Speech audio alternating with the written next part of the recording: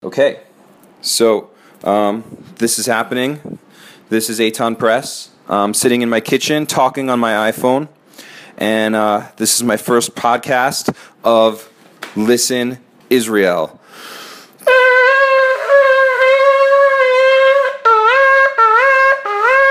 That's right. Welcome to Listen Israel. You're listening to me. I'm in the holy city of Jerusalem, ESP, and I want to talk about Elul. Well, actually, it's how Aragorn and the Undead armies of Lord of the Rings help me get ready for Rosh Hashana. So, what this is about is Elul and getting ready for Rosh Hashana and Rosh Hashana itself and all that good stuff. So, Elul is associated with tshuva. Tshuva basically means who we are actually exists, that there's actually a real me, and that I can also get disconnected from the real me, and that when I get disconnected from the real me, I start living a false life and walk around with a false self. Like the way Rabbi Nachman of Breslov talks about it is he calls it the concealment within the concealment, meaning that like I have a defense mechanism and I'm wearing a mask, and I wear that mask for so long that I begin to think that that's who I am, and I actually forget my true self. And when we do that, we do lots of bad things. So what does this have to do with Lord of the Rings?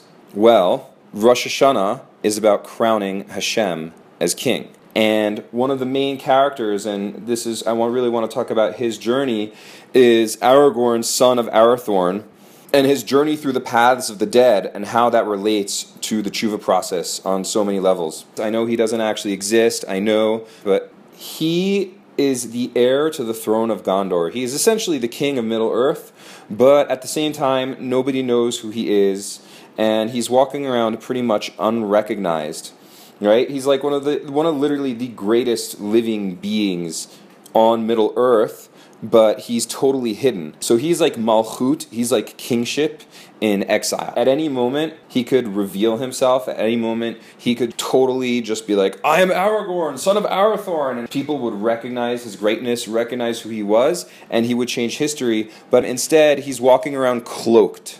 He's like cloaking his greatness. He's cloaking who he is. Most people call him Strider, and he's waiting for the time to be right to actually reveal himself. And to me, one of the most powerful things about this is it's really a metaphor for the fact that the divine masculine is in exile. There's an idea in Judaism that at this point in time, the Shekhinah is in exile. The divine feminine is in exile. It's like the world has become disconnected from the feminine. But the truth is the world has also become disconnected from the masculine. Right? The world has become disconnected from the divine masculine. So Aragorn, the king, is like gone. It's like, where's Dad? Where did Dad go? The king is in exile. Things are just going crazy. So part of the reason that Aragorn hasn't revealed himself is because the Dark Lord of Mordor, Sauron, is still in the world, and if he were to reveal himself, it would just not be a good thing.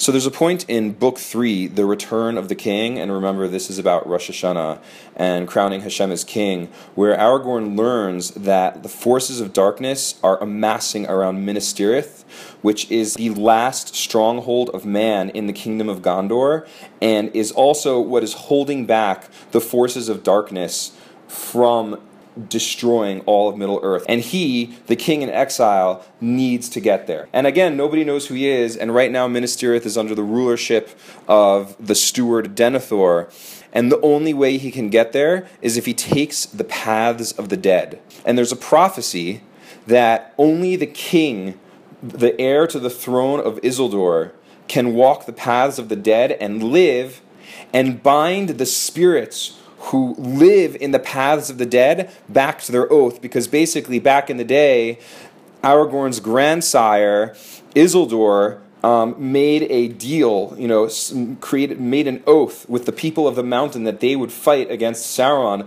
but then when he called them to fight, they didn't come, and they broke their oath, and they were cursed to remain restless spirits until they filled their oath, and that only the heir to the throne of Elendil could bind them back. And the paths of the dead is the only way that Aragorn can reach Gondor in time. There is no other way he's going to get there in time, and everybody's like, don't do it, you're going to die, no one can survive the paths of the dead, da-da-da, and Aragorn's like, dude, if I got to do it alone, I'm going to do it alone, but like, I need to walk the paths of the dead. And really, this is also him claiming his own identity as king. It's like, this is like him truly facing the darkness in order to become himself. But so what does this have to do with Rosh Hashana and doing tshuva?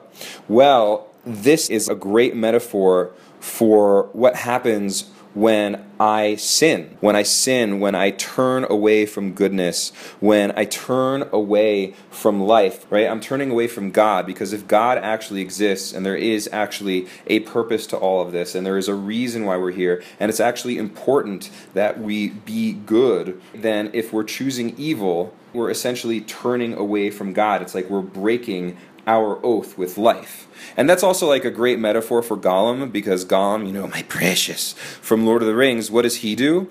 He turns away from the visible world and goes and makes himself invisible with this ring that he becomes addicted to, that eventually pulls him into the darkness, because it's like when we disconnect ourselves from truth, when we disconnect ourselves from goodness, it's like we're acting as if God doesn't exist. We're acting as if there is no purpose to the universe. And it's true that good and evil are dualities, and that there's a unity which transcends those dualities, which is the divine, but nonetheless we're here in the world of form, which means that we need to choose life, we need to choose good. But so Aragorn goes into the paths of the dead, and he speaks to those spirits, and he summons them to the stone of Erech, which is where they made their original oath. And again, only he can do this. And that is a metaphor in terms of tshuva, of us going into ourselves and acknowledging that there's such a thing as good and there's such a thing as evil, and there's ways in which we've turned away from good, and commanding ourselves in the name of the king, in the name of the fact that goodness actually exists,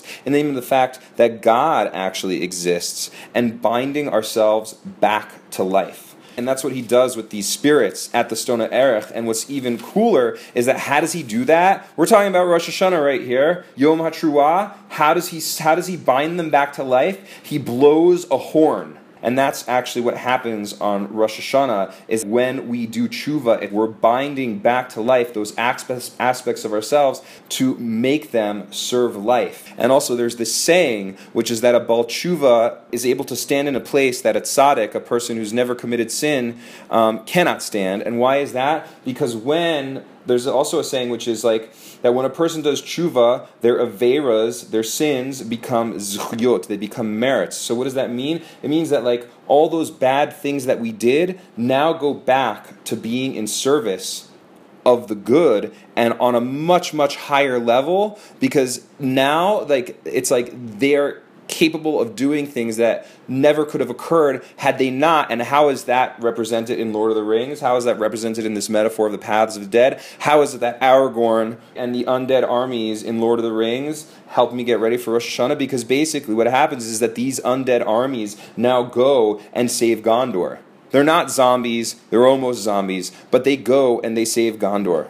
So the idea is really that like we really can do tshuva, we really can turn away from evil and choose good, because there really is a king, that God actually exists, that goodness actually exists. So this whole story that I've told you, for me, is just like really one of the metaphors that inspires me the most in terms of my own tshuva process. And may Hashem bless you that this Rosh Hashanah, that you are able to go in yourself and connect to your own inner kingship, which is a reflection of that divine kingship, and that you are able to bind back to life all those aspects of yourself that are in exile, and that you truly have a good and sweet new year.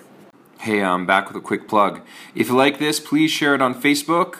If you want to get in touch with me, my email address is aton@listenisrael.com. You can follow me on Twitter @AtonPress. And for more stuff from me, visit my blog, listenisrael.com. Thanks again.